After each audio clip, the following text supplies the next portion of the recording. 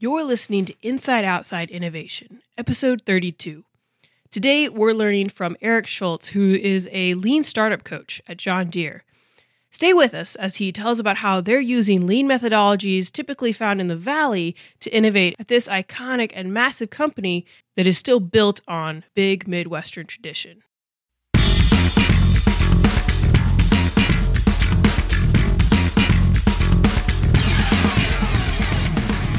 Hi there, everyone. I'm Vicky, producer of Inside Outside Innovation.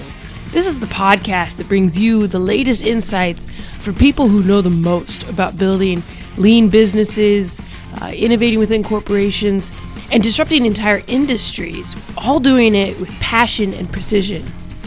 You can connect with our team on Twitter at the IO Podcast, and you can subscribe on iTunes to make sure that you stay up to date. Now, let's get started.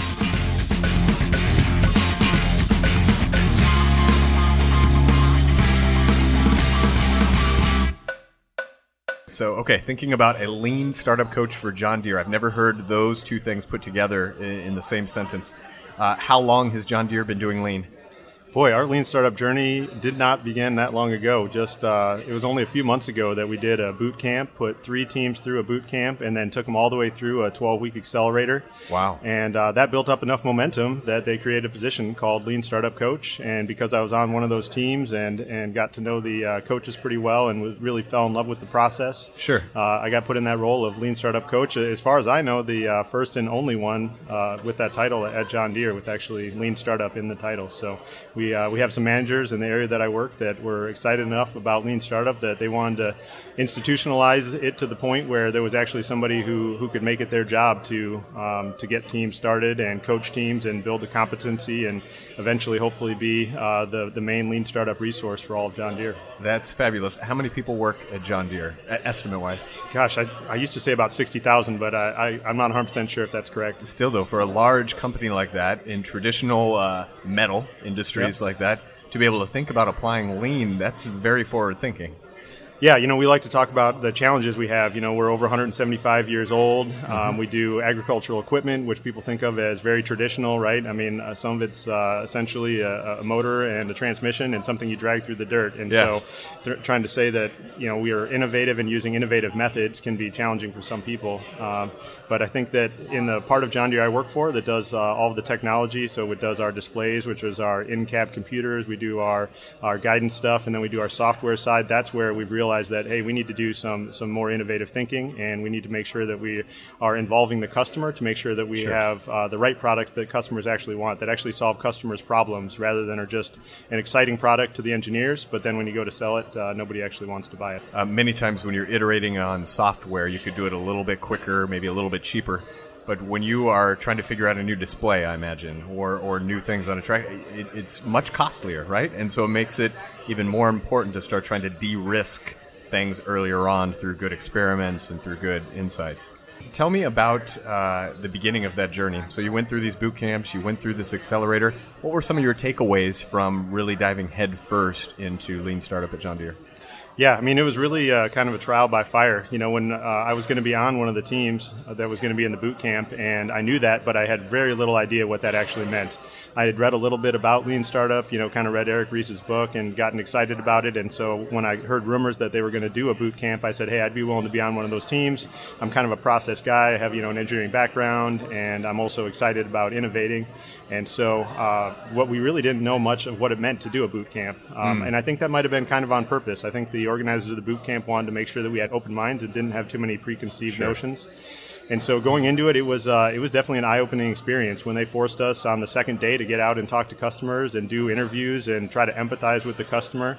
There were a lot of challenges associated with that. We're not typically used to being able to just, at the drop of a hat, get out and meet with customers. There's some challenges with the dealer and customer relationship. Mm-hmm. And so we had a lot of lessons learned there about, needing access to customers and how you can get quick access to customers. Since one of the things we learned very early on is that's kind of one of the main elements of Lean Startup, right, is getting that empathy from the customer and then being able to use them for experiments to test those riskiest assumptions early and often. So definitely we learned a lot going through the boot camp. We did a 3-day boot camp, and then we immediately kicked off a 12-week accelerator for the 3 teams that we had do the boot camp. And I think that was really important to make sure that we had kind of an end goal in mind, not just hey, you did a boot camp, now go out and just kind of apply this as you can. It was go out and kind of follow this rough template and try to come back with some real wins in 12 weeks, an ideal endpoint. We didn't end up getting as far as we thought we would, but we learned so much along the way, which is really what Lean Startup is all about, right? It's, as Eric said this morning, what did you learn and how do you know, I think, Absolutely. or it was what he was talking about. And we just learned so much that we got to the end and we said, okay, maybe we didn't get as far as we would have liked, but now we know so much more about how we can do it better. We learned about co-locating the teams. The team I was on, we were spread across 2 states, and we found out we could make such faster progress when we actually met in person. These tools that involve the sticky notes and the charts on the wall are really powerful, and they're nice because they have that tangible aspect to them, and they force people to work together. But there really is no good virtual proxy for it. And I know people throw out, Trello and some of these other tools, but we just found that, then people are disengaged. Are they paying attention to you, or are they paying attention to the person that stopped by their desk, if you're in a different location? And so we found in-person co-location was really key. And then the other thing was just having dedicated team members. We found that, we could say, well, you just need to be available for 60% of your time. But what it turns out is that the 60% that each individual team member is available is never the same 60% as the rest of the team.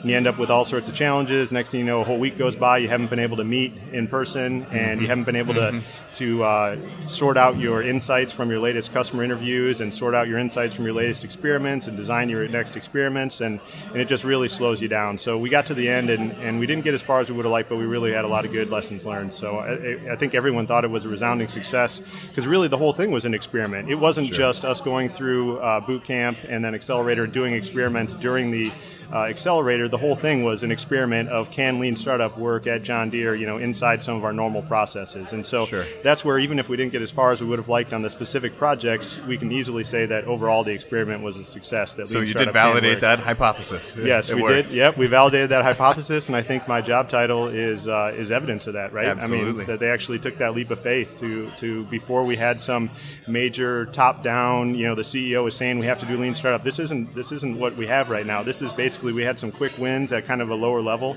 and some the managers who recognize that are saying, we could wait forever for a huge top-down mandate to do Lean Startup, or we can just start making it happen. And that's really, I think, what we did after the success that we had with the boot camp and the accelerator. Yeah, I think that's a great point.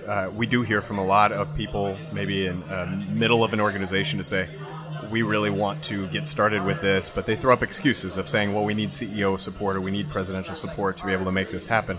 It's pretty amazing that you did have enough flight coverage there to be able to at least get started with something. And also to acknowledge that it can't just be a 3-day thing, right? If you do that, you're not going to make very much of an impact at all, but really committing to it and working with it, I think, are extremely important. Those are great takeaways. Can you give us a glimpse into what the next steps might be now that you've got through these 12 weeks of the accelerator? What's the next step in your implementation going to be? Sure, yeah. Well, that's one of the main reasons that I'm here with 3 other people from John Deere is we have some ideas about what we want to do next. We have some potential projects and some teams that we really want to apply the Lean Startup methodology with again. And we're here to see, okay, we went through the process and we learned a lot, but should we be doing it exactly the same way next time? Or are there some other approaches out there that we can implement? Sure. So, we want to learn from what we did and also learn from what else is out there and make sure that we do the most optimal solution going forward. So, we're talking to different coaches, talking to other enterprises that are implementing Lean Startup to say, what can we learn from them? How did they overcome this roadblock that we're running into right now? And that's helping us design what we'll be doing going forward. Absolutely. So just a quick question. You and I are both from the Midwest.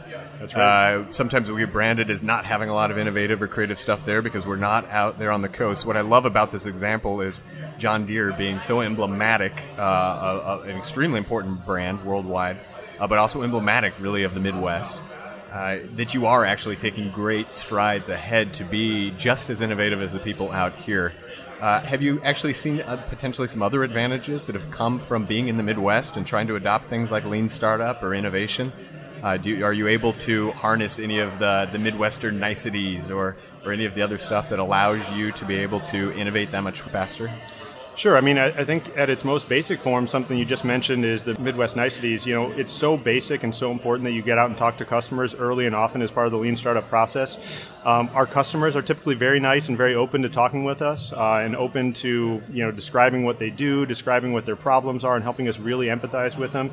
And everybody who works for John Deere also has that same mindset. You know, they're easy to talk to. They like talking to customers. So I've kind of heard over and over from some of these enterprise companies, even here at the conference, they say, our initial thought is don't let the engineers talk to the customers. I've never heard anybody inside John Deere say that. Cool. I mean, people know that our customers are accepting, and people know that all of our employees are friendly, and they know how to talk to customers, and a lot of them even have farming backgrounds, so they can instantly relate to the customers.